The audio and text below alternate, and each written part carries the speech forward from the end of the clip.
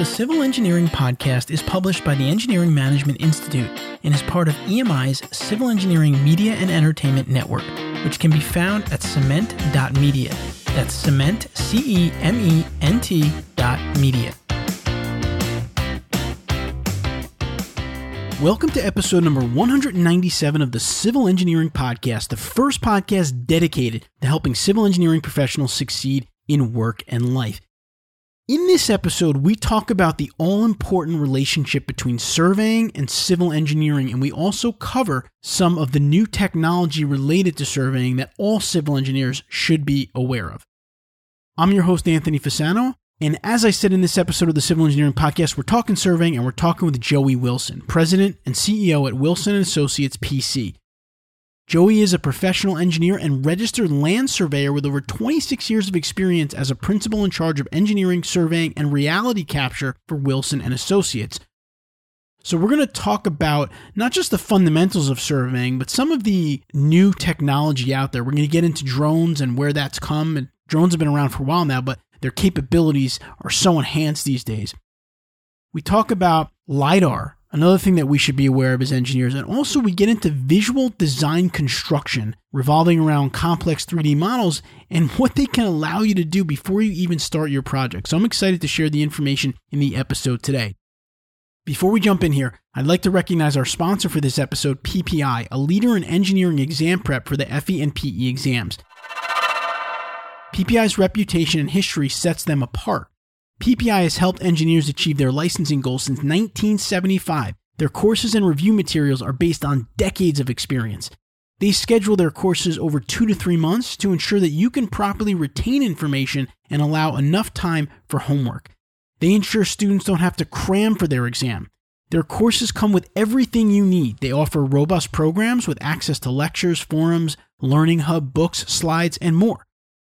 Their programs place a big emphasis on homework. They believe that practicing as much as possible is crucial to exam success.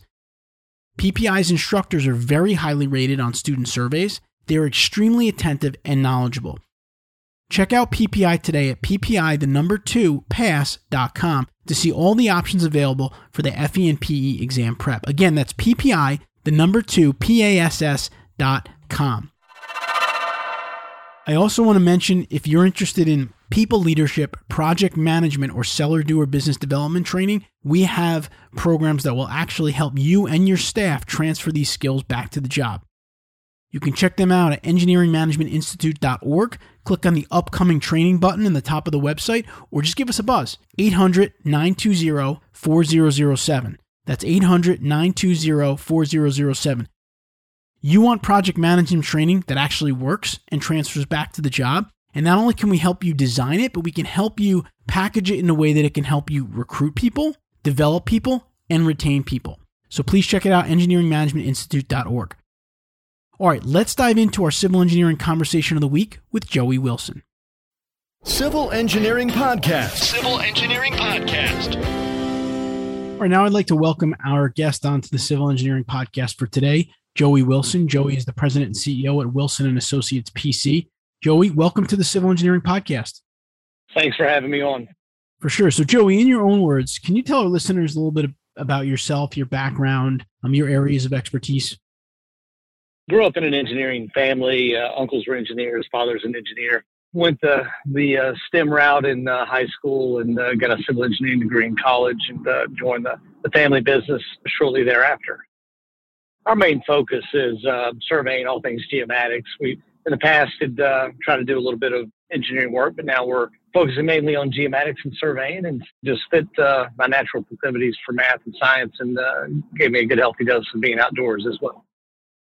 And so, Joey, you are the president and CEO at the largest construction surveying company in Tennessee, which I believe was originally started by your father. Can you share with us kind of how you got involved in the company and how you ended up where you are today with the company? My father started the company in 1972 as Joe Charles Wilson Statewide Surveying, and that kind of morphed into different versions of that company over time. And when I started in '89, I brought the technology component to it. Computers were kind of new back then, and they were revolutionizing the way we were doing our work. And so I worked afternoons and nights and weekends in high school and all through college, and then joined the firm full time in 96 and was promoted to the presidency in 99. I just had the ability to find a nice, new, bright, shiny object and kind of latch onto it. And that's kind of morphed us into not only construction surveying, but kind of all things geomatics now. We were kind of the first to bring GPS to the market, first to bring some digital levels, first to bring UAS products, and now the first to bring aerial LiDAR to our services sector. So we've changed dramatically over the last several years. My father retired. We bought him out in 2011, and we've been on a fast-paced upward trajectory since then. And you are a professional engineer. You're also a registered land surveyor. And so for our listeners out there, whether they're civil engineers that have practiced for a long time, or maybe they're students considering a career in civil engineering, can you talk a little bit about that relationship between civil engineering and surveying? Because I think it's an important one. I started myself in the field as a surveyor when I started my career. I'll talk a little bit about how that important that is to the civil engineering world. I think every engineer started out in the field of surveying. Most of them have gotten smart enough to get out and go onto the engineering path. We're the few that have stayed. But no, it's the foundation of everything we do in civil engineering. Without good data, without good reality capture, as we call it now, the designs may not necessarily work and they may be problematic. And so I do a lot of design. I've done a lot of hydraulics and drainage and things in my career, and it's all based on good survey. We've been blessed over the last 7-8 years to really get into LiDAR and be able to map wide, just massive areas with LiDAR data. And that gets us really good foundational information. We're getting better information in the woods, tops of stream banks, channels, and things like that to really have a more confident understanding of the environment when we're doing grading and drainage, cut and fill balance quantities, and hydraulics and pond design and storm sewer design and things like that.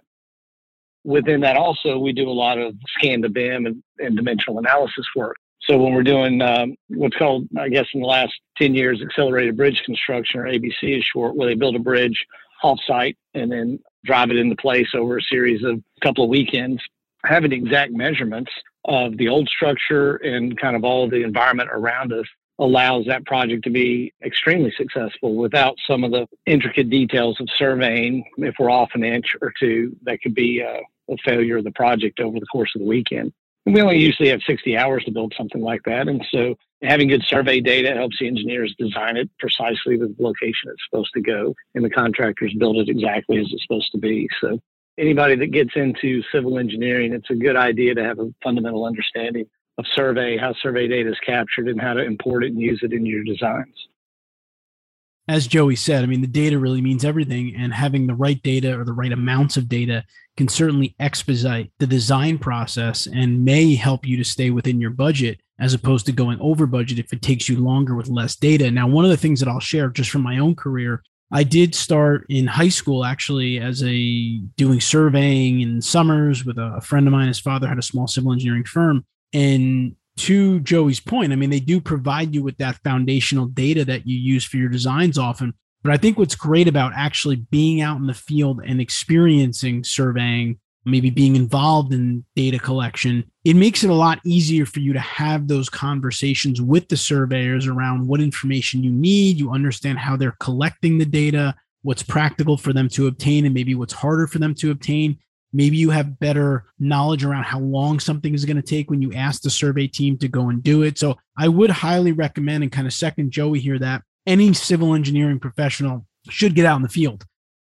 So even if you are kind of beyond that in your career and you feel like you're already into design work, get out in the field with your survey team for a day. Go to sites with them, see what they do, observe it. Having that knowledge and understanding can really help you to converse with them more effectively going forward, and maybe get data quicker, maybe make sure that you're pointing them in the right direction, maybe understanding the challenges that they have to deal with in the field. So I would highly recommend that. And if you're a senior manager at this point, get your younger engineers in the field, get them on sites, get them observing, surveying, because it really, really is a very, very important thing. And it's something that I think a lot of people don't unfortunately get exposure to. And I think that's important. And I guess, Joey, for you, you have both of those licenses. And so that must be very beneficial for you in terms of the business and growing the business. I would echo what you're saying, too, not only in surveying, but if you were doing design of any sort, if it's civil site work or if it's structures, it definitely helps to get out and visit with the contractors and visit with the bridge builders and those people too that are trying to build your product, and understand that sometimes we can't design, or we design things that can't be built, or it takes specialty equipment or things like that. And so it's kind of good to get that feedback from your design, from people that are trying to build your design. So whether it's the surveying or the construction side, definitely getting out in the field at an early age to understand the product and how the product's built will help you design a better product in the end. Yeah, for sure. And I'll give you a silly story around this one for those of you listening. From my own experience, after I had that survey experience, I was sitting at my desk and I was looking at a CAD drawing for some drainage that had to be installed on a site. And I noticed that there was a catch basin and it had probably 3 or 4 pipes being drawn into that catch basin at all kinds of crazy angles. Because of my experience in the field, I knew that that drawing was not a practical thing and it wasn't going to be able to be installed like that at all. So we had to make some changes. We had to do an extra detail. And if I hadn't had that experience, I probably would have just dragged CAD lines onto the catch basin as well. It really does help you to understand what's possible in the field and what's not. And that's critical to you being able to design practical designs that can be built, as Joey said, that can actually be constructed the way you're designing them. And I'm glad you mentioned that. There's a new buzzword called VDC, Visual Design Construction, and it's kind of been for the horizontal world or for the civil world. And you'll see a lot more of it in large developments. We're doing some work on Facebook here in Nashville in the MLS soccer stadium, in which we'll take the design and we'll create all the BIM models, all the gravity sewers, storm sewers, pipes, anything that we can design in 3D space, and rotate that around and look for conflicts before we start to build. But not only are we doing that, we're looking at, okay, how can these be constructed? If we've got a storm sewer that's 30 feet in the ground and it has a 1-to-1 safety slope, we need to model that trenching before we put in a water line that's next to the road. Something as innocuous as putting a water line in 3 feet off the edge of pavement might be taken out by the time you get the storm sewer in that's 30 feet away, 30 feet deep on a 1-to-1 safety slope.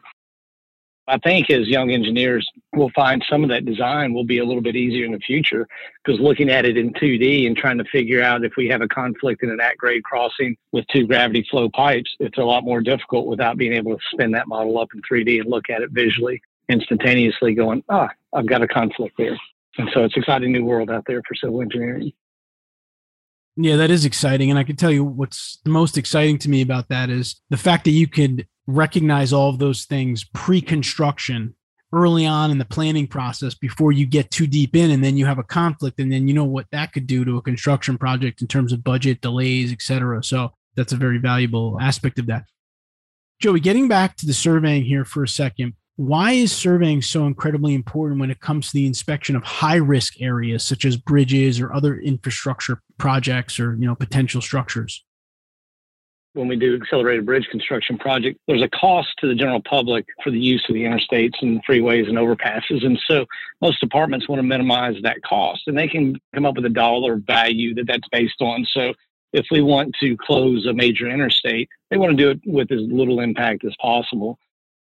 So when we're analyzing structures, we can't always access these things. They're over water. They're hard to get to. They're several hundred feet in the air. And so surveying with what's called HDS, or high definition surveying, or the other acronym LIDAR, light imaging detection and ranging, otherwise known as scanning, allows us to model these existing structures to a greater degree of detail than we could ever do it in the past.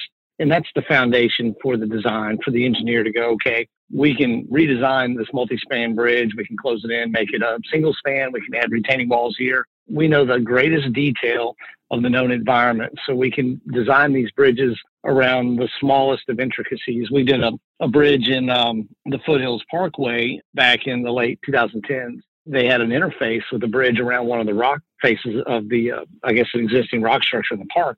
And the park wouldn't allow any drilling or shooting. That we really weren't even allowed to set equipment on the ground. So we had to get in there and survey and get this exact location. And the bridge passed within feet of this rock formation. And so without detailed surveying, we wouldn't be able to design and build this segmental precast bridge that looked like a snake wrapping around the hillside of the mountain. And so with good, accurate surveying, the designers were confident enough to build a $50 million bridge in the middle of the Smoky Mountains that didn't interfere with the existing rock structures. To your point about getting to some of these hard to access or dangerous areas, the drone industry has really grown tremendously over the last few years. In fact, My 12-year-old son has a drone he could stick his phone on and fly it over the neighborhood, and I could literally see how good or bad everyone's roof is on my block. So talk a little bit about drones and how that has really helped in some of these cases. Drones have been revolutionary. We started out probably in early 2013 timeframe, getting our feet with it. Started out with the cheapest thing we could find because we didn't know much about it. And sure enough, the most important second waypoint on planning a drone flight is the dot right above you. And so we flew them through trees and everything else, trying to make sure we understood how to use them. Fast forward to now, the drones we fly are in the $250,000 range, and they can fly large swaths of area and map it to details that are far greater than we could ever imagine. A lot of what we do is an Alta survey for the basis of all, let's say, subdivisions or shopping centers that are proceed after that. And so we can map 350 acres in a day, and we can get 75% of our data virtually from the point cloud that the drone gives us. So anything above ground, fences, utilities, top of creek banks, we can strip the wood off or the woods off and get down to the bottom of the creek banks. There's just so much more robust data we can give back to the civil engineers. We can get top and toe of curb. And so being able to be within that sub-centimeter accuracy from 400 feet in the air over 400 acres in one day is revolutionary. The speed to market that those have provided our industry now is astronomical.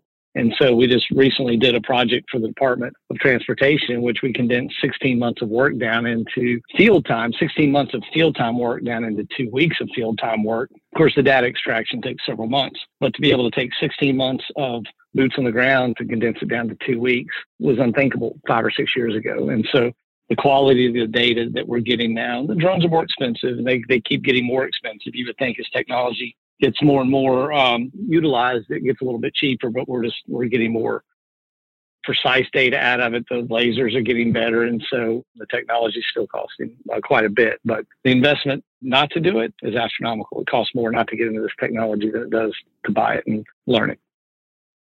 So, Joey, for those not that familiar with in terms of drones or how they would work on a project, you mentioned that some of those flying capabilities, which are amazing. In terms of on the ground work, do you have to have some like control points set or do some work out in the field? How does that work, tying it together? And that makes or breaks a project, good quality control. And so that's what we're really anal about, is making sure we've got good quality control, and we have to meet certain national mapping standards to have a 95% confidence interval that what we're reporting is accurate for 95% of the property. That requires static or rapid static ground control points, and then lots of targets. And the targets will be based on the size. Minimum would be 5 on a project. It could be up to 55 to 100 targets, depending on how big the project is. And that gives us good redundancy to ensure our clients that 95% of the data that we're giving them, whether it's a 1 foot or 2 foot contour interval, is within that range. Depending on the accuracy that the developer wants, if it's a real flat area, we can tighten that down to 6 inches if necessary. And that gives them more robust data and lets them catch more nuances in the field that normally wouldn't be picked up on a traditional survey. And for those of our listeners that aren't familiar with what we're talking about here, I just want to make it really clear for you. So you can fly the drone and get a lot of data, as Joey suggested, in the air, but you got to tie it back to the ground. So when we say ground control points, it might be like Joey's team going out in the field, setting some points that they can shoot and get locations of those points, and then getting them from the air as well to tie the two together, right? Is that how I'm explaining it, Joey, right? That's correct. We send ground crews out and they'll do static GPS work, or what's called real-time kinematic or rapid static, depending on the quality of the control. And so they'll do that before the flight crew comes out. And then the drone actually operates off of a base and rover survey system. And half the expense of the drone is the accelerometer, the AMU in there, that tells the drone where it's going, what the pitch and yaw angle are, and roll angle. And so it can take in precise measurements and counteract those based on the time it takes for a laser beam to touch the ground and get back to the sensor. And so it's pretty amazing, all the technology that goes into that. But control, having good, accurate control is the basis for a good quality engineering project, because that'll be perpetuated through the life of the project. The contractor will come in, they'll use that. And if there's control bust, then that leads to quantity difficulties, that leads to drainage problems, that could lead to redesigning whole sewer networks. It's very imperative, especially for young engineers, to understand how the controls gathered. We have like a checklist that we provide our clients that they know 100% of the controls been checked, vetted. We like to do what's called a static session where we can download precise orbital information from the satellite constellation. That gives us peace of mind. That gives our clients peace of mind that there's not going to be a major bust. Well, in the old days, if you grew up in surveying, sometimes you forgot to take that 3-foot boot out of the rod and you've topoed half the site. Nobody ever knew it until you went out and started grading on it. Just to clarify that again, too, for our listeners, or to add to that, I should say, I want to explain this because it's not as easy as saying, hey, you got drones now, you just fly all over the place, you get all your data, you go to work. There are monuments all over the country, USGS monuments. This whole country is tied into a system. And so you have to respect the system that you're in, and you have to tie into that system with your data, or else, like Joey's saying, you could have a bust and your elevations won't match to the actual elevations out there, and then you're going to have a problem. So I say that, Joey, because I think sometimes people think with all this technology, hey, you fly around, you get a bunch of data and you go to work. And there's a lot that goes into it in terms of tying it into the right system and making sure that when you're doing your engineering, those elevations need to be accurate, basically. It's understanding your tools. And so whether we're doing engineering work and we understand the limitations of our perimeters back in the old days and the accuracies of the end areas, or we're surveyors and we understand the accuracies of our levels, it's now understanding how to use your tools.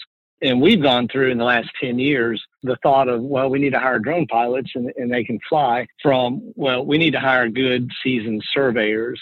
And the drone is just another tool. It's a GPS. It's a total station. We like to have about 10,000 hours as our mastery level. And so, like you said, it's not just somebody taking a $2,000 drone they get it at Best Buy and going out and flying a piece of property and going, here are the contours.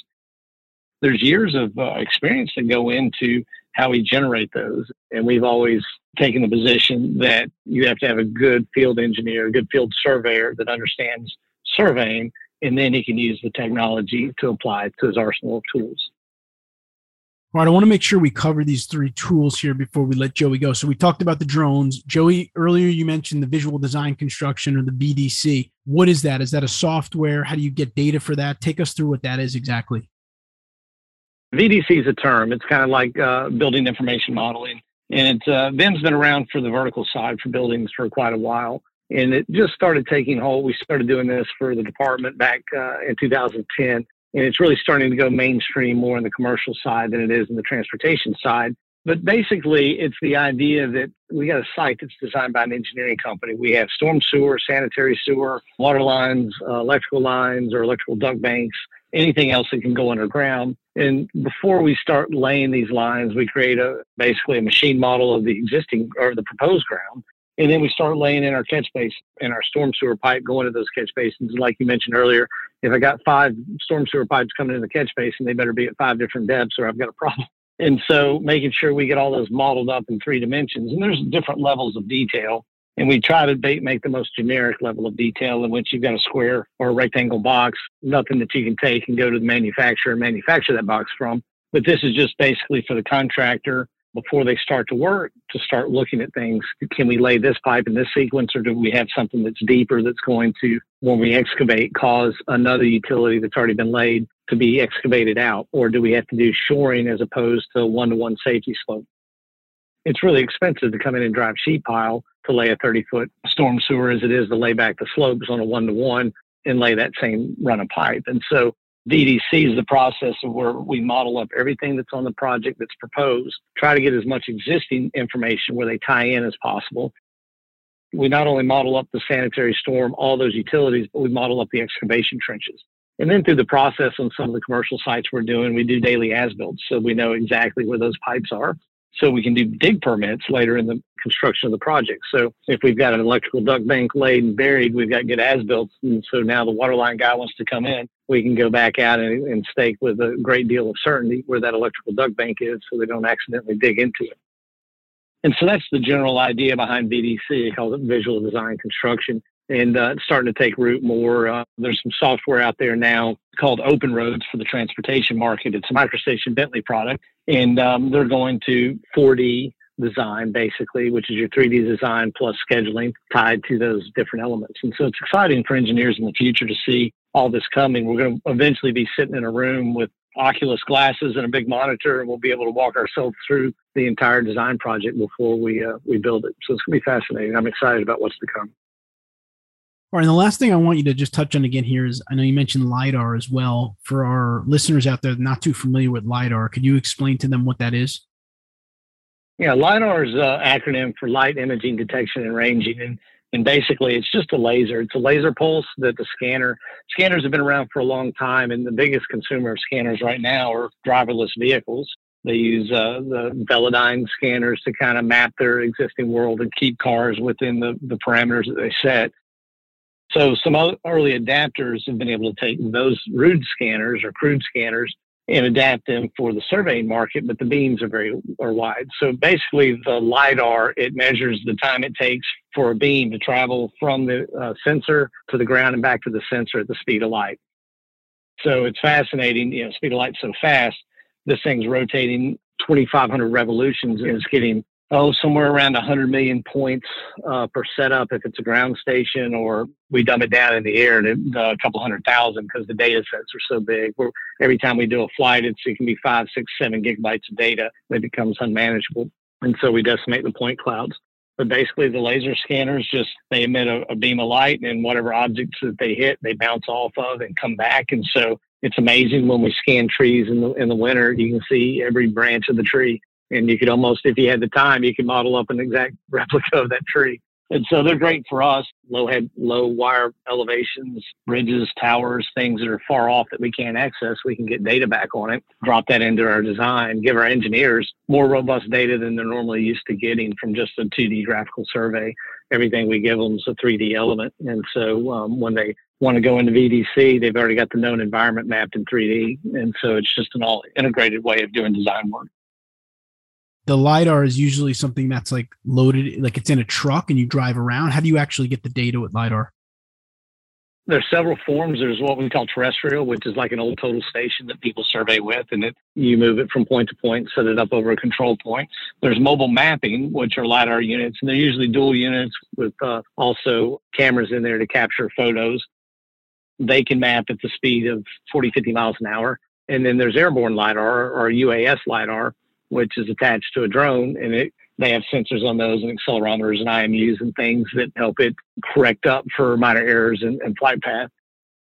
We can get it from the air, we can get it from a vehicle traveling at 50 miles an hour, or we can get it from a total station. And it really depends on the application. If I'm mapping just a corridor of a road, I want to get the bridges and from guardrail to guardrail, and I want to do hundreds of miles, I'll do a mobile LiDAR unit. I can travel hundreds of miles in a day's time and get a lot of data. If I'm doing a building and we're doing a retrofit and we've got steel concrete interface, we'll use a terrestrial LiDAR that fits on top of the tripod. We'll move it around the building and register the point clouds together based on control monuments in the building.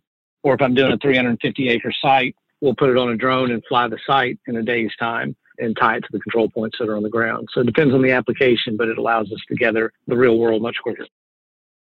Now, let me ask you a question. I don't know if you know the answer to this or not, but every so often I see like the Google Maps car driving around with a camera or machine on the top of the car, taking in data, I guess, for their aerials. Is that LiDAR? Is that? I don't know if they're using LiDAR now. They're typically photogrammetry. Typically what they're catching is a street view. So when you go from the perspective of Mars back down to the ground level, you can see the actual camera position that they've taken. But what you're also seeing, too, when you zoom in on some Google Earth images and they got the buildings that pop out, they use the photogrammetric portions of photogrammetry to get 3D elevations out of the pictures.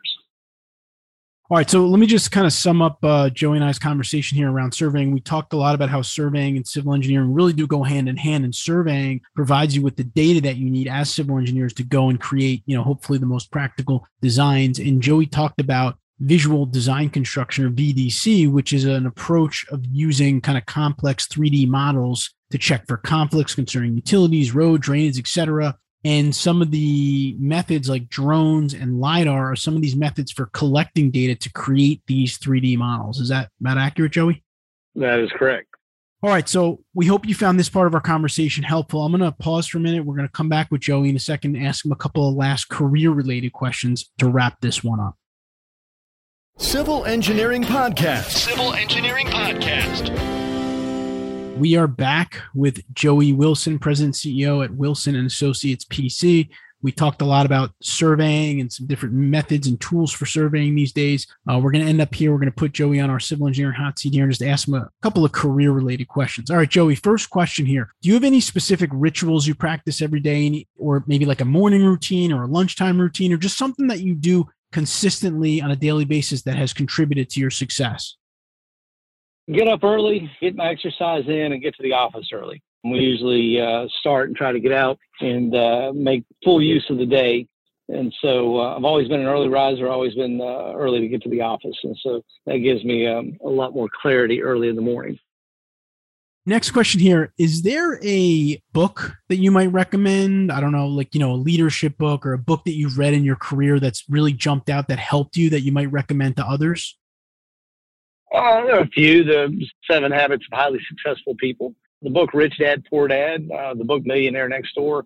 Being an entrepreneur and a business owner, you've got to realize that we're gambling every day with what we do. It's a scientific gamble, but at the end of the day, we've got to submit proposals, we got to submit bids, and we've got to contend with the unknowns. Having that confidence in your ability to do that and having faith in your capabilities to go out there and find new work and bring it home and ultimately, take care of your people and provide enough work for them. Those 2 books, Rich Dad, Poor Dad, and Millionaire Next Door, were some of the early adopters of my entrepreneurial spirits. And then as we've grown as a business, 7 Habits of Highly Successful People. And then the book Traction, we're basically taking our company through a structure change. And the book Traction and the entrepreneur operating system has been very life-changing for our organization. I mean, all those books, I love them all. And Traction, too, we use the EOS system here at EMI, and it is a life changer. So good luck with that. That's great. Yes, without a doubt. Joey, thinking back on maybe some of your managers of the past as you went through your career, you don't have to name any names, but want to just understand, in your opinion, what have you found makes for a great manager in the world of engineering? Well, it took me a while to figure out the difference between a boss and a leader. It's really servant leadership, and it boils down to, I'll get off on this tangent without being a sermon, but basically I've lived through 3, 4 really bad recessions. 2010 was the worst, and it was very unique in that my walk with faith really got me through that. I couldn't buy a job at that time. I couldn't take you 2 sacks of cash and get the work. The stress of running the business and everybody's lives that depended, or their work careers that depended on us, was insurmountable. And that's when I just had to put it in God's hands. We dedicated our business to Him. And so our mission statement is simply, as a service company, we're here to serve God, our Creator, each other, our clients, and our community. It's a very specific order. And so looking back on mentors and leaders, there were a lot of people that were influential in my life at that time. And they really drilled into me, care for our people. Don't maximize your profit at their expense. Have their best interest in mind. Give them the capability to lead and not micromanage.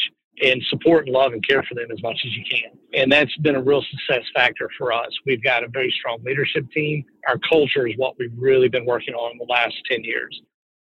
We've got a strong culture, but we hire more people and new people. And so we have small group cultural meetings in which we meet with smaller divisions of the company to make sure that they understand who we are, where we're going, what we're doing.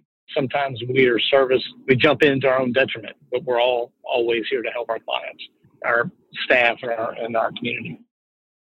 Joe, I got one final question for you. We call it the civil engineering career elevator advice question. So if you got into an elevator with a young civil engineer or, maybe like a recent grad, and you had about 30 to 40 seconds with him or her, and you could share some career advice, what would it be? Be willing to do anything and everything that you're asked to do. Have an eagerness to learn, an eagerness to go into the field. Expand your capabilities. Always ask for something else to do within your peers, within your direct reports. Knowledge is power, and so the more that you gain, but not only just in your engineering profession, but also human relations principles. As engineers, we can get zoned in on solving problems, but we can get very disconnected between just basic human relations principles. Make time for life in the margins. Have some time to talk in front of the cooler. Have some time at the end of the day to decompress with your staff, with your family, your friends, and just build in margin to your life. Joey Wilson, President and CEO at Wilson & Associates PC. Joey, I want to thank you for spending some time with us here on the Civil Engineering Podcast and for sharing some of your wisdom that you've picked up over the years. We really do appreciate it. Well, thanks for having me on. It's been a pleasure. I hope you enjoyed that episode. As I mentioned in the episode, I did start out in the world of surveying. It was really something that I believe transformed my civil engineering career, quite frankly. As I mentioned in my conversation with Joey, I wouldn't have known some of those practical design strategies. I wouldn't have been able to detect things on plans if I hadn't been out there seeing things in the surveying portion of the project. So please, again, get out there if you can, or if you're a senior engineer, get your people out there onto sites, have them do some surveying, have them do some data collection. It's only going to help them, their teams, and the firms overall. Remember, you can find the show notes for this episode and every episode at civilengineeringpodcast.com. For this episode, look for episode number 197. There you'll find a summary of the key points discussed in today's episode, as well as links to any of the resources, websites, or books mentioned during the episode. And again, if you're looking for people leadership, project management, or seller doer training for your professionals, check us out at engineeringmanagementinstitute.org or give us a call at 800-920-4007. We have our general programs that we're constantly running, and you can enroll your staff. We can do company-only versions of our programs, so it's only your company on these calls. Or we could do custom training programs where we could take our curriculum and modify it for your tools, your software, your strategies, your concepts, and you can build a flagship program that you can lean on for years for recruiting, development, and retention. Until next time, I wish you the best in all of your civil engineering career endeavors.